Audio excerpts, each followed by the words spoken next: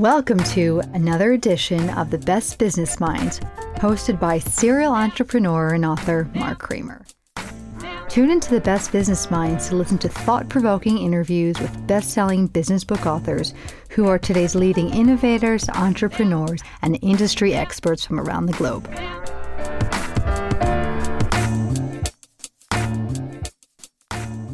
Welcome to another edition of The Best Business Minds, where we interview business leaders and academics that write thought-provoking books.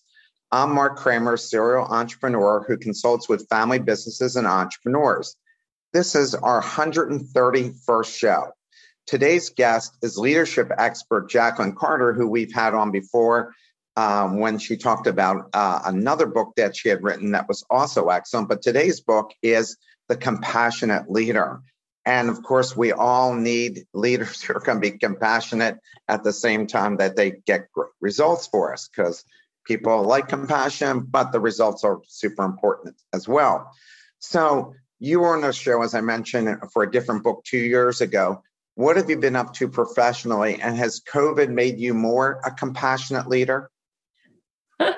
Well, first of all, Mark, thank you so much. It's such a privilege to be back. And hello, everyone. Thank you so much for your interest in compassionate leadership. And Mark, simple answer to the question, I think the last 2 years have hopefully helped us all to be able to dig a little bit deeper into our own compassion. I mean, all of us have had struggles. All of us have had challenges. Just an interesting thing is that we actually wanted to write this book and specifically focus on research around compassion and leadership before the pandemic. And then the pandemic hit. And one of the key things that we focused on was asking ourselves the simple question that I think so many leaders ask is how to do hard things that we need to do as leaders, but do them in a human way. And that was really what we had the privilege of being able to do as part of our research study. So before I ask you about your company, tell us a little bit about your co-author as well. Yes, Rasmus Hugard. He is my co-author of this book and also the founder of Potential Project, which is a global company where we work together. We have the privilege of being in 28 countries, and we support leaders and teams and organizations like Accenture and IKEA and Lego and Unilever and many more. And our purpose is to create a more human world of work through harnessing the full potential of the mind. Awesome. And there's a company that I'm dealing with that I want to send you their information about a device they've come out with to improve people's minds. So I'll send you the deck about that. You might find it interesting. Oh, I would love it. Why is your company called Potential Project? Yeah, essentially because we believe that fundamentally all of us have way more potential than necessarily what our current environments in terms of our work environments enable us to be able to bring to the table. And so essentially that's what we're looking at is how can, through understanding and managing the mind, and that's really our sweet spot, is fundamentally understanding the mind, both from a scientific and also an experiential perspective, how can we bring the best of ourselves to be able to really flourish not only individually within corporations, but at the end of the day, to also support organizations being more successful at their objectives. How do you define compassion in a business setting, and what's the difference between, and you talk about this in the book, between compassion and empathy? Yes. So simple definition of compassion. Compassion is the intention to be of benefit. And the way that we define it, and we work, as I said, with researchers, so we engage neuroscientists that are actually studying these different aspects of the brain. And what, from a scientific perspective, and I know that you have a very global audience, so it's important for us to level set in terms of terminology. But essentially, when we have the experience of empathy, which is a beautiful human emotion, it's our ability to be able to feel with somebody. So feel somebody else's pain or feel somebody else's joy. This is an amazing thing. And for us as leaders, it is really important for us to be able to connect with another person's experiences. But this is actually activated when we look at fMRI scans. What we can see is empathy is activated in those emotional centers of our brain, which is wonderful and important. But we know that empathy actually has some downsides, and there's been a lot of research, and happy to share more about it. But that we know that we can over-index on empathy, and we're so engaged in somebody else's experience, especially if that's negative experience, we start to suffer ourselves. Empathy can also make us succumb to unconscious biases. We know that we empathize more with people that look like us than people that don't look like us. So moving away from empathy, although being very important, we need to connect with empathy. But when we can experience the intention to be of benefit, which is really compassion, we can move from the emotional centers of our brain into the prefrontal cortex, where we can have a more rational perspective, where we can look at things in terms of longer term, where we can look at things in terms of, as you said, how does this relate to business, where we can look at the business success. So as opposed to making fleeting decisions, which we can make when we're in an empathetic mode, we can be more rational and at the same time have that bigger picture perspective in terms of that intention to be a benefit. How has the pandemic changed the way leaders, managers lead? I've got to believe this has had maybe one of the most significant impacts in the past 100 years. Absolutely. Absolutely. I think a couple of things. I think the first thing is, and one of the beautiful things I think about the pandemic is that it's enabled, I hope, all of us to be more vulnerable. And, one of the things that we really focus on, and this is around being a more compassionate leader, is to be able to help us all to recognize that we are human first, and we need to bring more of our humanity to work. And I think for all of us being able to have the experiences of working out of our homes and maybe seeing, kids or pets walk in our background, being able to allow ourselves to show up as full human beings. And at the same time, also, I think all of us have experienced loss of different kinds. And I think that's also enabled us to connect more deeply. And I really hope one of the things that we're really watching very closely as we're starting to see, a return to work, and although that has taken many different shapes and forms, that we don't lose that ability to see each other as full human beings and connect and be vulnerable. And so that's one thing I think that's really changed. I think the other thing that's really changed is, of course, the great reckoning that I think is happening in the workforce, where a lot of people are questioning, how hard do I want to work? Is this company, really valuable? And for top employees that can now work for any company in the world from the comfort of their living rooms, there is a great reorganization that's taking place in terms of people want to feel cared for, and they're demanding that from their employees. And for us as leaders, it's now really critical for us to be compassionate in our view, because that's what employees today are expecting. And if we want to retain and attract the top talent in the future, we need to be able to create compassionate cultures where people feel cared for and supported. The funny part of this is, as the technology has allowed us to work anywhere. Yeah. When I'm 61, when I got out of college, you're pretty much, landlocked, right? Like geographically locked. You had so many choices for employers. The employers were kings or queens, and you were afraid to say anything for fear of losing your job. And now, 40 years later, people are like, well, you know what? I'm just not happy with the culture here. I'm out of here. The smartest ones get, there's a lot of people interested in them.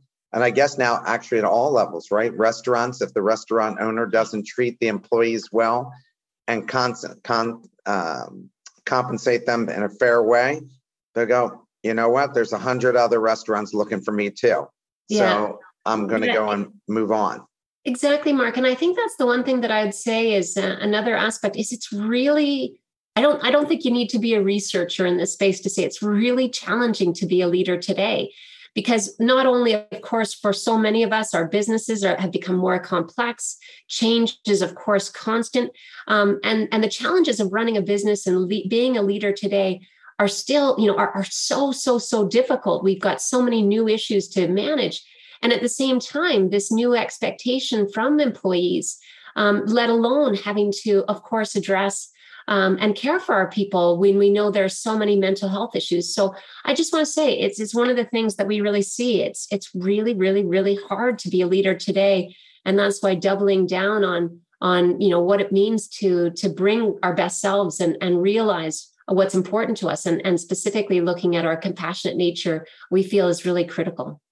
I wonder, how do leaders make sure that compassion doesn't go out the window when they hit a bad quarter, a bad couple of quarters, or as we're in the middle of the recession, because I'm starting to see leaders go back to what things were like before, because they were like, oh, I can be compassionate because we're having quarter over quarter growth.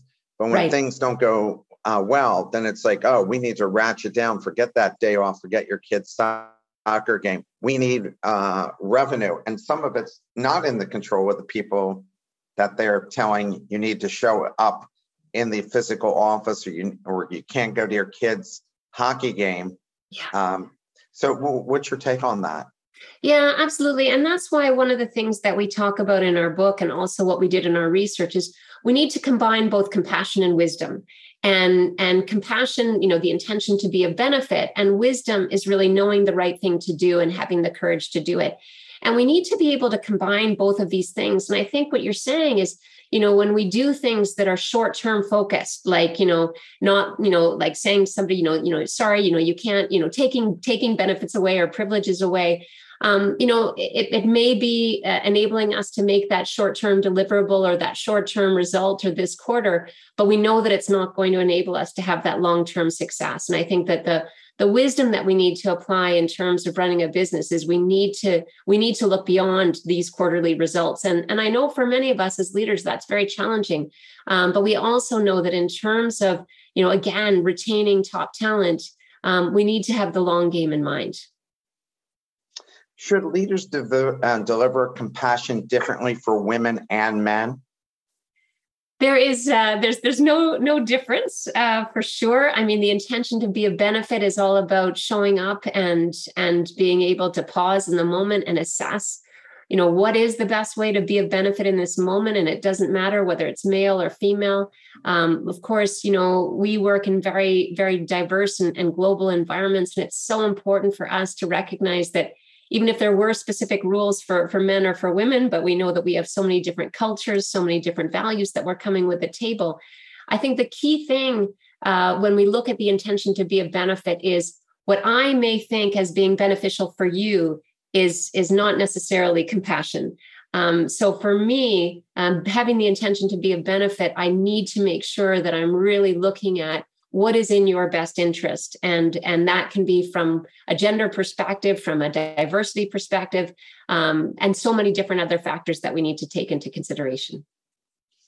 How has the Me Too movement impacted and changed leaders? I mean, I know I guess it's like 4 years ago, right? When that was forefront for everyone. And as I talked to you about before it started, a lot of times these things come up, they have their own 15 minutes of fame, and then they're forgotten, just kind of like ethical issues on Wall Street. When that happens, then there's all these courses on ethics. And then as soon as that dies down, then nobody's taking those ethics courses when nobody's sponsoring them. So what do you think about this? Yeah, I think that overall, we are seeing a radical change in workplaces in terms of a recognition of the need to create a sense of belonging. And it goes beyond just diversity and respect and inclusion and making sure that all voices, that people feel a sense of connection. And I think that, the Me Too movement has just been, one of many different things that we've seen in terms of how we need to really fundamentally look at being able to create more inclusive environments. I think one of the things that we've seen, which has been a negative trend and something that we've really worked to counter, is that, things like the Me Too movement, what it can do is it can make some leaders feel like I can't say anything right, so I'm not going to say anything at all. Or, I can't, I don't want to, take this woman out to lunch because I'm concerned about how that might look. And so I think one of the things that we've really seen is the importance, going beyond just diversity inclusion training and being able to have better compassionate conversations. And compassionate conversations are me being able to say, I want to make sure that when I'm communicating with you, my intentions are to be of benefit, to create a positive environment for us. But I need your feedback because I'm human and I might make mistakes and I have biases. And I need to be able to create the conditions where we can have more courageous conversations. And so that we don't have misunderstandings and that we all feel supported and that we all feel safe in the workplaces, which is fundamental human right to feel safe at work. You're right about that because there's somebody I deal with who's the chief human improvement officer of a global company. And she said, when this all started, she said a lot of the men who were used to mentoring women just said, I'm not doing that anymore. It's just too risky for me. I can't. I'm sure, she said, even her chairperson said, I'm sure I've said things that have been offensive. I just didn't know it at the time, hadn't not thought about it, just said it like I would to a guy in a locker room. And he's in a sense treating them like I would treat guys, but not realizing that it could be interpreted in the wrong way. And so that became a big problem. Well, and I think, the reality is that there's definitely some people who have done things that are egregious that should, should be held accountable for their actions. But I think that in the middle area, there's a lot of us that are just, and that's the nature of unconscious biases, is that I could say something that could offend somebody on this call. And just so you all know, that wouldn't be my intention. I'm, as I'm human, I'm doing the best that I can. And I know that I have biases, and some of them I'm not aware of. And so I think that, what I worry about, and I think that's what we've seen, is if we're so cautious that we're so afraid to say anything because we're so afraid it could hurt anybody, then it stops the flow of communication. It stops the flow of learning. It stops the ability for us to be able to mentor and support each other. And I think that's really what I said, like compassionate conversations have to be about, you giving me the space to be able to make mistakes, and us having a trusting relationship where I know if I say something that offends you, you're going to give me the benefit of the doubt and share that with me, so that then I can learn and I can improve, and that we can then be able to have a better working environment going forward. Here's a question from the audience. Do you find that companies that promote compassionate leadership attract more people with disabilities, both physical and mental? It's an interesting question. Absolutely. I mean, fundamentally, and I think that's exactly what the research shows. But again, we probably don't need research to show that, is, being able to create environments where we are all feel like we are welcome, where we know that at least there's that intention in terms of bringing compassion to the table, to create environments where we can be diverse. And Accenture is one of the big companies that we've had the privilege of working with since 2014. And they are really looking to celebrate the diversity of people, whether it's physical, mental, and of course, and again, I'm not saying Accenture is perfect, but certainly I think that they're able to, they're looking directly to be able to attract a more diverse and inclusive workforce, which long term has benefits for them, and benefits for all of us. Another question from the audience: for employers who really do lead with compassion, how can they show their clients that they're valuing compassionate working environment? Well, that's a great question. I think first of all, compassion in leadership and in business shouldn't be something that we use as a marketing statement. It has to be something that we truly have the intention to do, and we don't want compassion washing, like it's like, oh, we're compassionate, we're a great company. So I think the first thing that I would say is that, intention and then actions speak louder than words. And it's something that certainly that we've seen is that, compassionate companies really show up in a different way. And, and you can see that. And especially, I think, in hard times, how companies deal with when they have, situations like if you look at Airbnb during the pandemic, and Brian, the CEO, how he dealt with the layoffs and being extremely compassionate about how they were going to support people. And that stands in stark contrast to other organizations, how they've dealt with challenges. I think, Mark, it goes back to what you said earlier. It can be easy to be compassionate in good times. I think our true colors in terms of our values around compassion come up when things are difficult. And I think that's really what we can show with our clients. Funny, I was in Las Vegas for a conference, and the cab driver was telling me yesterday, we were talking about the pandemic and how people just got annihilated financially, that, your retirement that you thought was at this point is now maybe never. because of what's happened. She said there were 2 casinos that paid their employees through the entire, because her dad worked for one of them, through the entire pandemic. Yeah. And she said, and the others immediately laid people off, even if they could financially provide them full pay, half pay, quarter pay, something that, would help them. And here in Philadelphia, the 76ers, the basketball team owned by 3 billionaires, laid off all the working staff, and the players still got paid, but the working staff didn't. And the outcry was so great that they put all those people back on the payroll throughout the entire lockdown. So you wonder, these people need to read your book, and you probably need them they need to engage you as a client. Another question from the audience: do you think that a compassionate leader can be confused by a weak leader in the market? We asked that. That was one of my questions too. Yeah, I love that question, and it is something that that we really explored in our work. And what I would say is compassion is really tough. There is, and it's really, especially, and that's why what we focused on, as I said, how to do hard things in a human way, hard things like giving somebody really tough feedback. Is a hard thing because we don't want to hurt other people's feelings. Having to stand up and say to a number of people that they no longer have a job, or that this project that they've worked their heart into is going to be canceled. So compassion, there is nothing easy about compassion. And it is something that is actually needs to be seen as a source of strength, because when we can stand up and we have that intention to be a benefit, it really is about looking at the situation, the human being, but also that bigger picture business perspective, and being able to step into making really hard decisions. So yes, it can be perceived as being weak, but as I said, it's really doing hard things is hard, and doing them in a human way is even harder. But that's really what compassionate leadership is all about.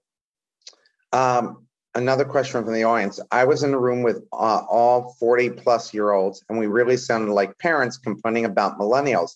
What compassionate conversations can I have with these leaders to embrace millennials? Yeah, I love that question. I would have loved to be in that room, by the way. So that, it's really interesting. A couple of trends that we're seeing in terms of with millennials, and I think most of you on the call probably know this, but one, and I think we should really celebrate the positive aspects of what we're seeing in the next generation of leaders, and as opposed to being disgruntled about perhaps things that we think are negatives. But the one thing is they're really purpose oriented, and purpose is really important to them. And I think that's something to celebrate, that in not only in terms of looking at making sure that the purpose of the company is clear, the purpose of how they contribute is clear, but I also think looking at an inner compass of purpose. And this is something that we do a lot of work with millennial leaders.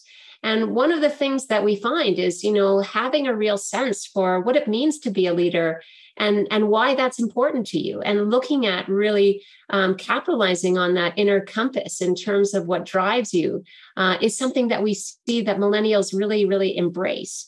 I think the other aspect of that is, I think that in a lot of ways, the younger generation is teaching, I'll say myself, about balance. And, I know, I used to, 20 years ago, feel privileged to come in on a Sunday afternoon to meet with a partner at Deloitte Consulting where I worked, because I couldn't wait to get that, 5 minutes of attention.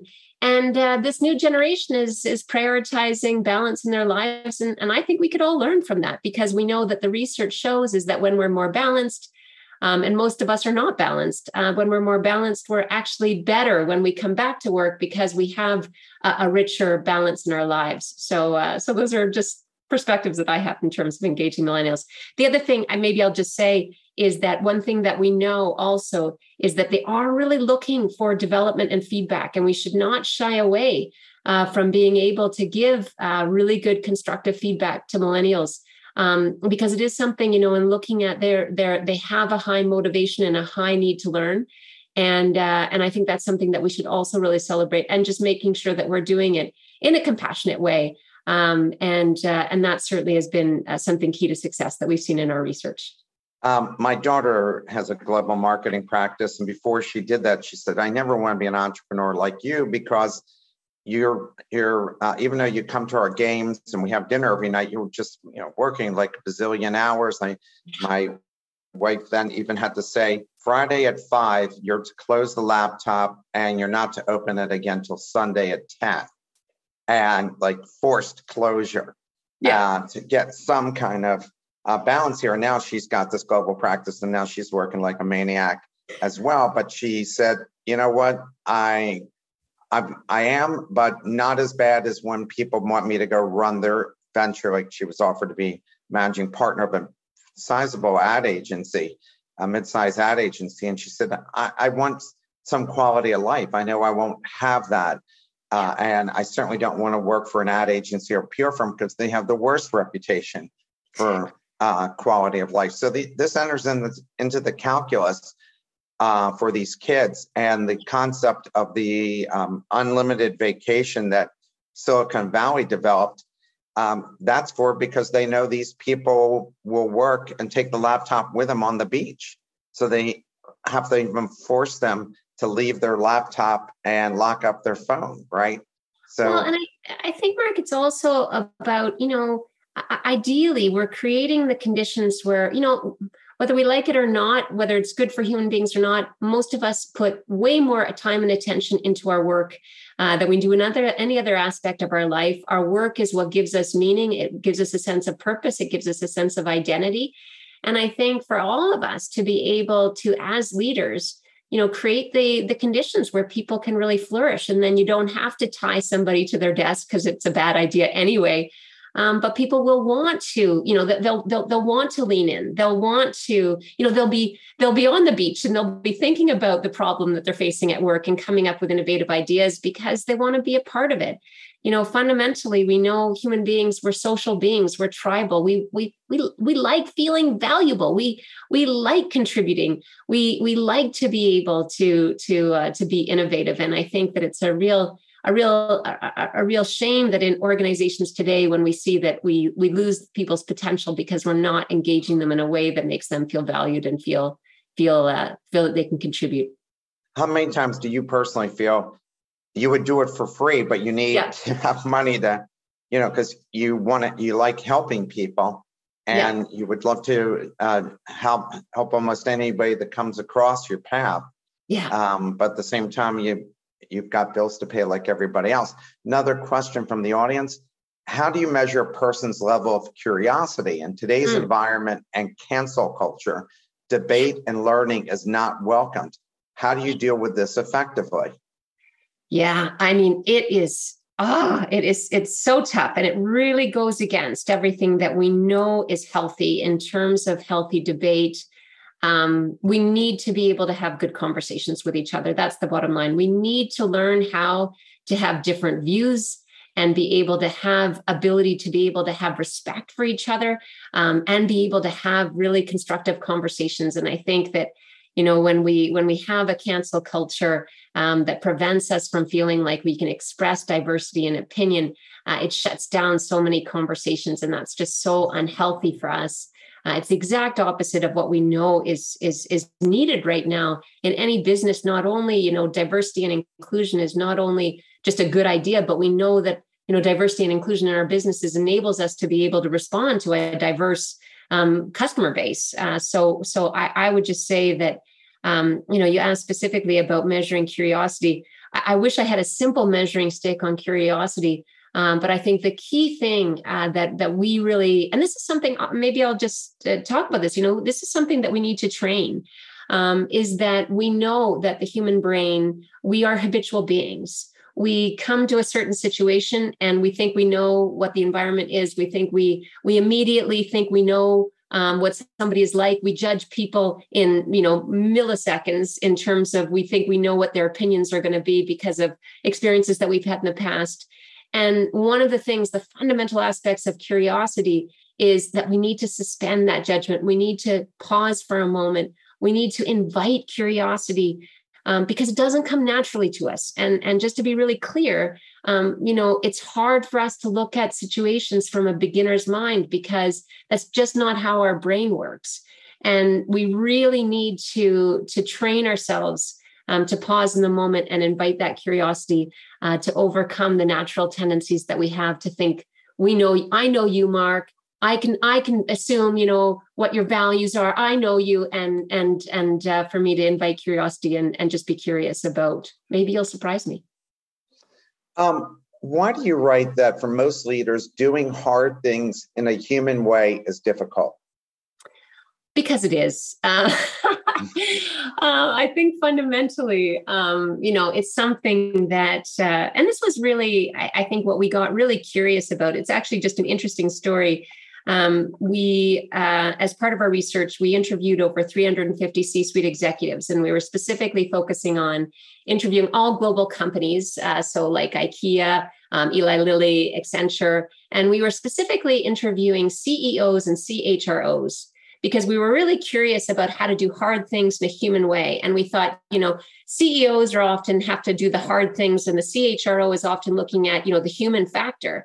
And so it was really interesting for us to be able to have these interviews. And one of the things that we asked is, the first questions we asked was, what's the hardest thing that you ever had to do, and tried to do it in a human way? And what was just so amazing to us is oftentimes there were tears, when people were looking at the tough things that they had to do as business leaders, and really wanting to do those in the best and kindest way possible. And I think so I think the reason why that we wanted to focus on that, and that actually, I think the funny story about that is that we were so inspired by, this idea of how to do hard things the human way. We actually wanted to make that the title of the book. And we went to Harvard and we said, we want to change the title. And they said, no, we've already started producing the cover. You can't change the title. But essentially, I think because this is the quintessential challenge for leaders. It gets back to what we were talking about earlier. It's really easy to be compassionate when things are easy. The real test of compassion is when things are hard, and how you show up when things are hard, and whether you can bring your humanity and your care and your big heart and your big mind. It is really about the quintessential challenge, I think, for all of us as human beings. It can apply to our lives. But certainly it can apply to business. I think that business in all aspects has become so bottom line. I mean, if you take a look at college football, they're firing coaches within a few games of a season, with coaches who have winning records and have great success. So what are you saying to the kids that you're teaching in that school? I mean, the coach of Wisconsin had won 3 Big Ten titles, was a coach of the year, had a winning season last year, started off 2-3 this year. They fired him.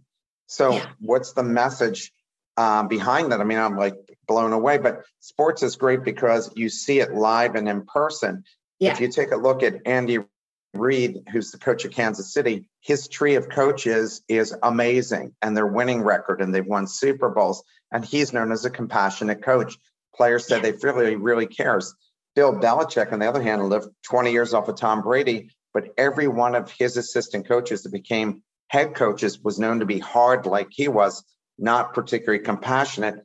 Not a single one of them has a winning record. It goes to your research that really does matter in terms of success. It really does matter. And I think the key thing, and this is really what we found, is that leaders that aren't compassionate can be successful. And just to be very clear, they can be successful. But what we've seen is 2 things. Is number one, they won't be successful necessarily long term. And certainly now, as I said earlier, when we're seeing this shift, that there's a real shift in terms of top talent that are now expecting leaders to be more compassionate. So they will have short-term, perhaps good results, but they will not have the long-term benefits of committed and dedicated employees. But I think the other thing is that one of the things that we really saw in our research was when you choose to be blind to the human factor, you're really shortcutting your own ability to be able to create, a better and more caring environment. And what we saw was that actually, it's not only is it not good for your employees, but it's not good for you. And leaders that are really able to step into compassionate leadership actually have better lives themselves. And this was something that was both inspiring to us and really quite interesting in our research. We have a question. Of the companies that advocate creative leadership, is innovation usually a priority, an outcome, or both? Yeah, it's really interesting. I think in terms of, innovation, we know that getting back to creating environments where people can take risks, where people can be themselves, can bring their whole selves to work. We know that is incredibly important. And I think that, one of the things that we know is that, if I were to say to all of you, be creative, I need your creativity now, that's the last opportunity, we don't get creative by that. So I think, innovation in organizations is something that we need to create the conditions for. It's not something that we can demand. And in our work, when we are able to create safe environments where people feel psychologically safe, where people feel that they're valued, they take more risks, and they can be more innovative. It's just that simple. Question from the audience: how do you incent and motivate people to be more compassionate without subjective criteria? To Mark's point, outcomes can be achieved with a variety of cultures. Yeah, I think that fundamentally, and this is really, we know that what gets measured matters. And so we know that in the organizations, and this is in many of our the organizations that we work with, if you're only measuring your leaders on the bottom line, then that's what they're going to drive towards. And compassion will be some nice idea. But if the only thing that I'm ever, if Mark, if you were my boss, and if the only thing that you and I ever sat down and cared about was I driving my numbers, then that's going to be the behavior that I exhibit. And so this is why in a lot of our work, what we see is we can measure compassion. It is something, and we actually have, that's part of our, some of the things that we do. We have a broad range of assessments that we can use. And what we really encourage companies is to take this seriously and actually measure compassion. And one of the things that we encourage, and this is something I think many of you can relate to, is, what do you do with the leader that's a jerk and everybody hates, but has great results? And this is, again, a short-term focus, because that person is toxic to your culture, and you've measured it. That they're not doing well in terms of the human factors. And our recommendation, our strong recommendation, is look for the long term. Don't destroy today's culture, because you will not. It'll take years to be able to rebuild that trust. So you need to measure these things when you can, and you need to value them. Yeah, and we always see that the people get greedy. The CEOs. Oh my God, look at the results they're doing, but meanwhile they're burning out their people. Correct. Or the very smartest people who can get jobs other places. Yeah. Just end up leaving, and then you wonder when the market isn't frothy for your product and sales drop off, and you're wondering, oh my God, what happened? Well, those smart people who might have figured out how to keep the ball rolling forward have left. Well, and I think that's the other aspect that we're seeing. Back to the question about millennials. But not only, do we see, this when I talked earlier about this sense of purpose, but millennials will actually also, from a customer perspective, we know that they will invest money in companies that they see as treating their people well, and they will not invest in companies, buy products from companies that they believe are not seen as being good corporate citizens. And so there's real bigger scale motivation, not only internally, but externally, how you're perceived. When I taught at Wharton, I had students who worked for Apple during Steve Jobs' time there. And they said, as brilliant as he was, if it wasn't for Tim Cook, I never would have stayed. Yeah. And prior to that was Steve Wozniak. Otherwise, you never would have heard, because he was not a compassionate leader in any sense of the word, but he had a brilliant mind in terms of design and looking into the future. So you need that partner if you're going to lead in a certain way, that you're not the compassionate one. You need to have someone who is. Yeah, Yeah, absolutely. Another question from the audience. In almost all situations, excuse me one second. In almost all situations that I had a compassionate attitude with an employee, having a good conversation, giving another opportunity, later that employee damaged internally the company. That's the kind of situation that makes me think if we as leaders also have to lucky with the persons that we work with. So they have to be lucky with the person that you work with that actually works with them. What's your take on that? Yeah, I would say, it's a really, like, the one thing about compassion in leadership is that, of course, we can only control ourselves and our own actions. We can't always control how other people are going to interpret things. So I think maybe two things that I would say to that one. I'm sorry, because that doesn't sound like a nice situation. But two things I would say is, one, having a learning mindset, I think, is really important, is because what I may think is, like, I may think I'm having a really compassionate conversation with somebody.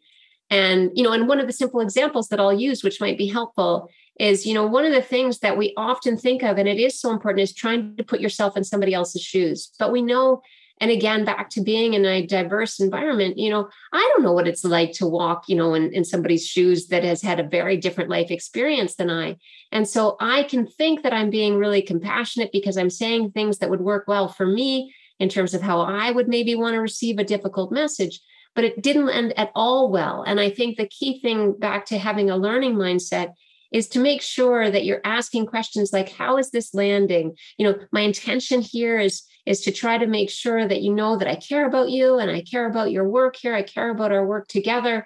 But how is this landing? So having a learning mindset, and then making sure that we get feedback from that employee to make sure that we find out, what could we have done differently? And this was something else that we heard from pretty much every C-suite executive that we interviewed, was that compassionate leadership is not a destination. It's not like one day you arrive and, like, all of a sudden I am the most perfect compassionate leadership on the planet. But it's a constant learning journey. And sometimes we try to be compassionate and it doesn't land well. And sometimes that's on us because we didn't assess the situation correctly. Sometimes that's on the other person, but use each of those opportunities as an opportunity to learn. Yeah, and as somebody mentioned earlier, some people will think you're soft if you're compassionate. It all depends on the culture. The Russian culture, they had a czar in the 1890s that was really compassionate, and the people thought he was weak, and then somebody killed him because they thought he was weak. And so the next czar had to come on and be a lot stronger. So it all depends a lot on the culture. Question from the audience: how can we measure compassion? Yeah, well, we have, like I said, it is something that, we've developed a compassionate leadership assessment. And what's really quite interesting about that is that, back to what I said about, I can think I'm very compassionate, but, there is an element of compassion that's in the eye of the beholder. And the way that we look at that is, and it is a very comprehensive assessment that we go through. But it is really looking at how we're able to look at things, like I said, from that intention to be a benefit, looking at things, am I interested in my own goals? So just to give you a specific example of that, oftentimes when we're under pressure and we may make a short-term decision, it's because I'm looking at, my own career, and I don't want to look like a weak leader. So I'm going to put pressure on my team to get things done because I don't want to be seen as being weak. So, compassion is about, how are we looking at things from a not a me, but a we? How are we looking at things from an organization? How are we looking at things from a long-term perspective? So these are a lot of the factors that we look at in terms of measuring compassion. And then I think it's also the other aspect that we do in our assessments is also getting feedback from employees in terms of, like, if you guys were all part of my team, do you generally get the sense that I'm here to be of service, that I care, that I'm doing my best to answer your questions in the best way possible? And that's also a way to be able to measure compassion, is to be able to get feedback from those you lead. Any recommendation for being a compassionate leader around older and more experienced people without seeming condescending? I'm seeing that now in a venture I'm involved in where the CEO is 22 years old. We put him in that role because he has the technological expertise, but his communication skills in dealing with very experienced people is kind of lacking. Yeah. Love that question. I think that there isn't one size fits all. And I think that, a key part of being able to be a compassionate leader is to recognize the diversity of human experience, whether that's age, whether that's gender, whether that's whatever, diverse cultural background. And ideally, again, I think it's interesting, if you're concerned about appearing condescending, check your intentions first, because you may have maybe there are some things that you're bringing to the table that are your own biases about whether that person is really qualified to lead. So check your own intentions, and then be curious about their experience. And from my experience, and this is really what we found in our research, is that when we show up with good intentions and we show up with an attitude of curiosity and learning, as opposed to coming up with assumptions that we think we know the answers. There's a lot we can learn from intergenerational, wide range of intersectional interactions. The other thing I noticed is that compassionate leaders handle pressure well. Yes. Ones who are not compassionate panic easily, and when things aren't going right, then that whole veneer of compassion totally disappears and the real person comes out. But when things are tough, then you find out who really is the compassionate leader. It's so true. And I think it's really, are we, it comes back to our values, right? I mean, compassionate leadership can be something, that can be a lofty idea. Oh, yeah, it sounds really nice. But I mean, really, the intention to be a benefit needs to be something, that you truly believe. You truly believe that in order for us to thrive in our workplaces, we need to respect and embrace our full humanity. We need to really respect and embrace the people around us. We care, deeply care. And I think that, for people that are looking at being window dressing, it shows up pretty quickly that they're really caring more about themselves than they're caring about others. And that's why, again, when push comes to shove, you see that window dressing gets lifted very quickly. Question from the audience. If you manage larger organizations, can you expect 100% agreement on anything, including the likability or effectiveness of the leader? Where do you draw the line between a good leader and something less? In terms of consensus, especially when we have organizations today, which are a blend of many previous companies, organizations, and cultures. We see that in politics every day, right? I mean, when they measure the president's effectiveness or how people perceive they're doing their job, almost every president gets crushed. Yeah. I think you already know the answer to that question, so I won't say that there's absolutely no way that you can get consensus across such a wide range of human beings. And it is interesting. I think that, there may be some of us that, there used to be a lot more uniformity in society. There used to be a lot more ability within businesses, many years ago that you could have a leader that could kind of say, this is the way that we're going, and everybody would agree. And of course, that's just not the case anymore.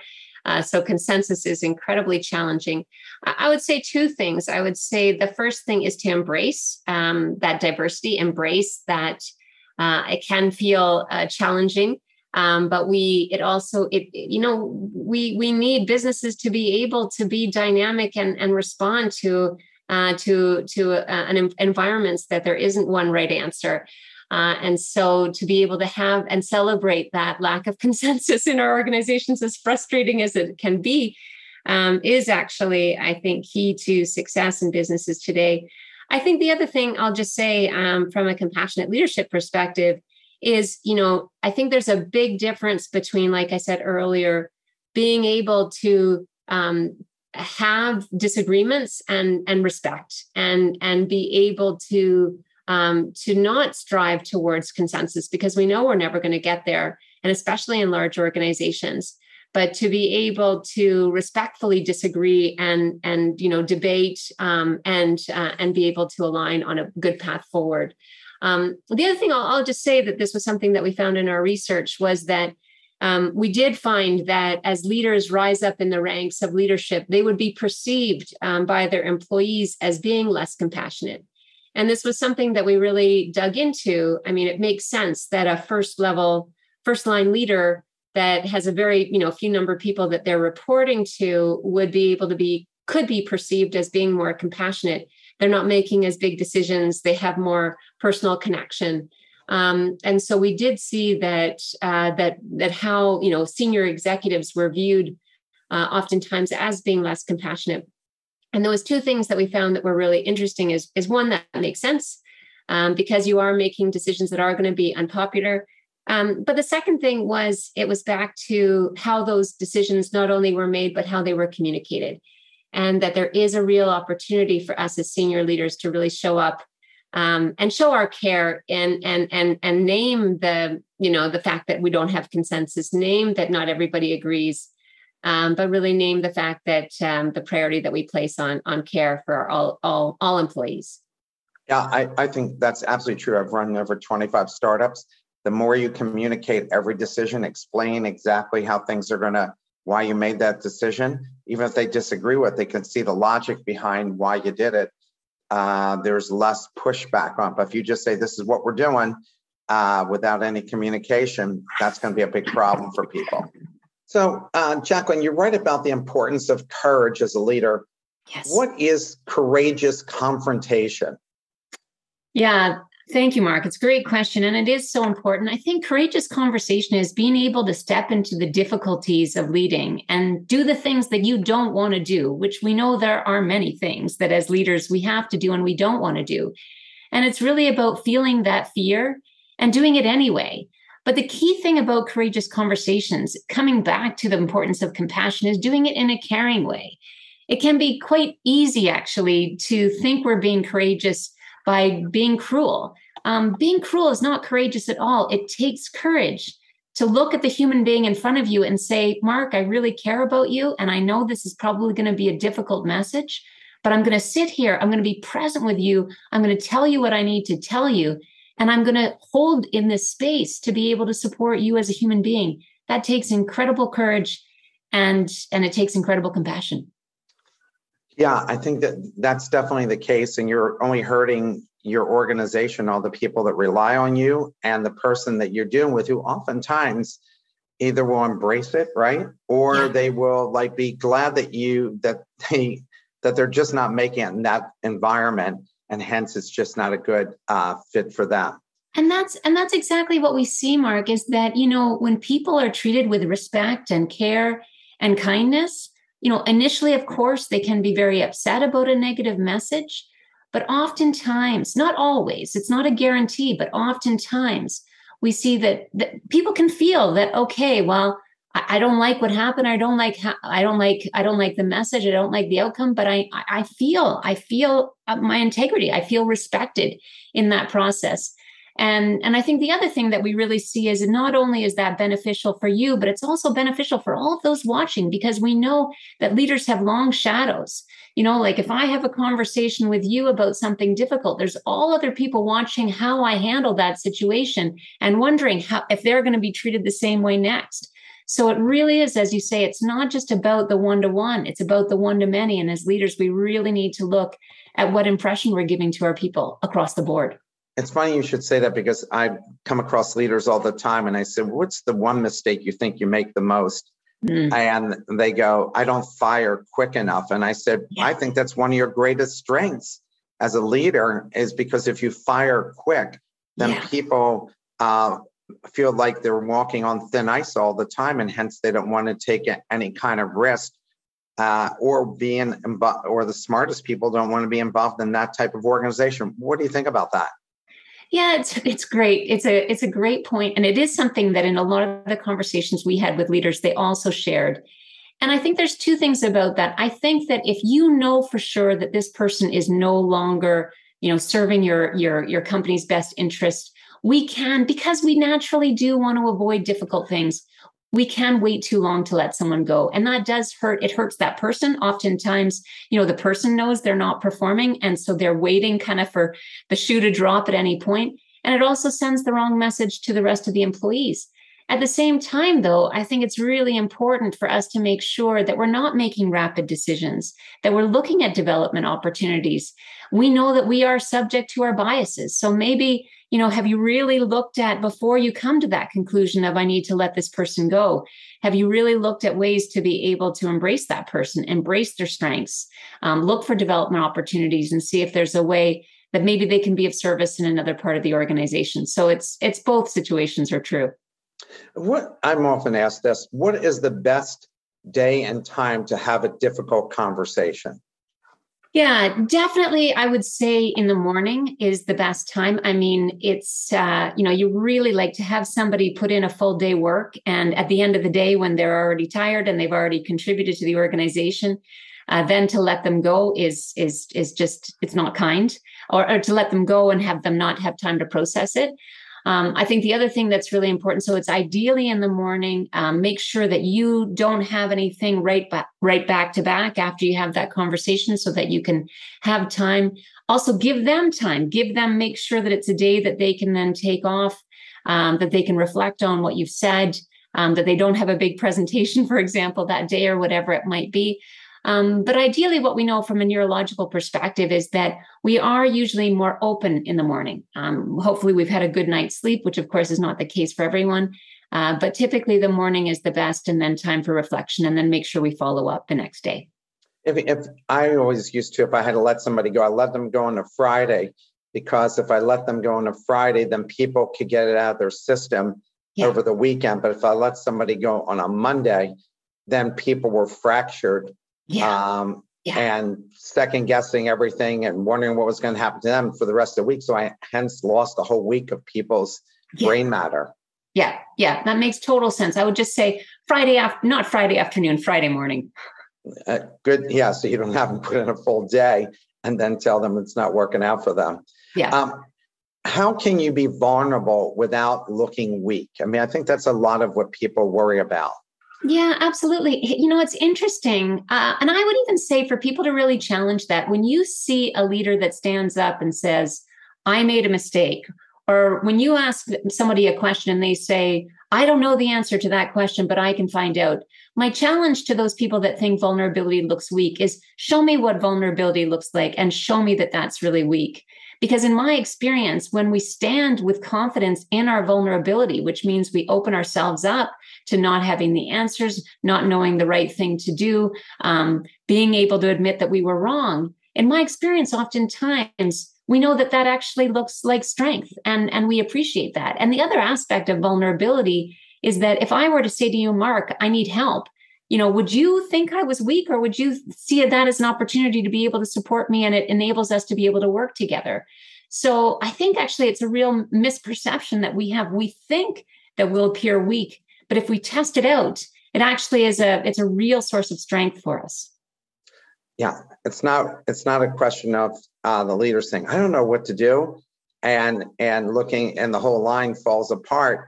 Yeah. It's basically saying, I have ideas about this, but I'd like to hear yours as well. Or here's my thinking on it. Tell me if you think this is right or how you would do it differently. Well, and I think what's interesting actually is what we've seen in our studies is that when a leader says, I don't know, and no, they shouldn't say just, I don't know, and that's it. I mean, I don't know, and here's how we'll figure out is the right thing to say. But when a leader says, I don't know, the people around them know that they don't know, because these are complex times. We know that people there isn't a single right answer. Right. And so actually saying, I don't know, increases people's level of perception of a leader's strength because it's honest. And I prefer that myself. And I think most thinking successful people do. Yeah. Do the skills needed to be an effective, compassionate leader change at different stages and ages of one's career? Because yes. I think, you're kind of hard. You think everything's black and white in your 20s, but I'm 61. Now I realize nothing's black and white. So what's your take on that? I think that, I mean, like any leadership journey, it is developmental. And I think especially as we talk about, need to combine compassion with wisdom. And wisdom is something that, nobody can tell you the answers to some things. They are things that we need to just learn. And that's really, as we age, we learn from our mistakes, and we hopefully get wiser because of our experience. So I definitely think the application, the intention to be of benefit, the intention to bring our best wisdom to the table is true, whether you're a first level leader in your early 20s or, towards the end of your career. How it shows up is definitely different because of the different experience that we have, the different learning that we have, our different ability to be able to hold space when things are difficult. I know it's much more easier for me to be vulnerable now because I've got enough credibility behind me than it was when I was in my 20s and I was trying to prove everybody that I had all the answers. That's just part of our natural journey as leaders. How important is it for leaders to understand the cultures their employees come from to be an effective leader? Because, how I might lead somebody in Japan has got to be different, right? Yes. Because the culture is different. And even in the United States, how I might lead in Texas is going to be different than in New York. Yeah. We have to, as leaders, we have to recognize that we are working in different cultural contexts, that, even just the most simple thing, like, if you talk about in Japan, for example, where you have to be so sensitive to not, to enabling people to save face, which is very different than if you were in the Netherlands or in New York, where, telling it like it is a sign of respect, like, calling people out on things. So we absolutely need to take into consideration cultural differences. But at the same time, knowing that we're in, very diverse environments, we could have somebody, we also can't make assumptions, just because somebody is from Japan doesn't necessarily mean that they embrace all the unique aspects of the Japanese culture. So it again gets back to what I talked about earlier, the need to be curious, for me to be able to say, Mark, I'm doing my best to be able to deliver this message in the best and most compassionate way possible, but tell me how it's landing for you. Is this working for you? We need to have a dialogue so that I can then learn and make sure that I'm not making assumptions just because I'm, pegging you as a particular cultural context. So my last question to you is, how do you train young managers how best to communicate in a positive, authentic, not condescending way with employees who are older than them that they're end up managing? Yeah, it's a great question. And we certainly see it all the time, especially in a lot of the tech sector where we work. I think that it is fundamentally about being respectful and starting with, seeing people regardless of their age or their gender, really respecting. And I think one of the things that when we talk to especially young leaders, that and we talk to them about respect is we find, the underlying, they don't necessarily, they see older people that are fumbling with their technology and don't know how to be able to do the most basic things, and they lose respect for them. They don't see the respect that they have in terms of what they can teach them from a communication perspective or from a leadership perspective. And so, a lot of the things that we look at with companies is how to be able to look at cross-generational mentoring, because we know that there's a lot of things that we can all teach each other. But foundationally, it's based on respect, and you can't fake that. I can feel if you don't respect me. And so it's not something that I can just teach you. It's something that intuitively I have to be able to support you in fully embracing. This is actually my last question before we let you go. What's the one thing you've learned, or two things you've learned from leading your own organization that has made a difference for you? Yeah, that's a great question. I think, I love that you talked about vulnerability earlier, because I think the one thing that I have learned, even though I study vulnerability, it's still something that is hard for me. I think I grew up in a culture, especially as a female professional, where showing signs of weakness was not something that I was going to be comfortable doing. And so being vulnerable is something that I am continually learning. And what has been amazing is that when I have been vulnerable, it is amazing how people step in to be able to support me. But for me, saying I need help is not something that's easy for me. So I'll just say that to everybody who also is on a journey of vulnerability. And the second thing is, I think that, the second thing that I've also really learned is how important it is for me to be able to be a good role model. I tend to I like working on weekends. I like working in the evenings. I'm a night owl. And, I've never expected other people to do the same, but I know, and I've been given feedback, that people think that, because I'm on all the time, that they need to too. And so for me, it's really about being aware of the shadow that you cast, and really being able to make sure that you support people in developing their own healthy journey and healthy balance within a working context. Jacqueline, I have to tell you, I so enjoyed the book. It was such a pleasure to have you on for a second time. And I look forward to the next book that you might write. So best of luck with this book. And again, we'll look forward to the next one. Mark, thank you so much. And thank you for everything that you do. And thank you everyone for listening. It was a real pleasure to be back. And yes, look forward to next time. Thank you for listening to another episode of The Best Business Minds. Tune in every Friday at 12 p.m. Eastern Time for our live recordings. Go to www.thebestbusinessminds.com for more information and follow us on LinkedIn and Twitter to be kept up to date with our upcoming guests and other bonus material. See you next time.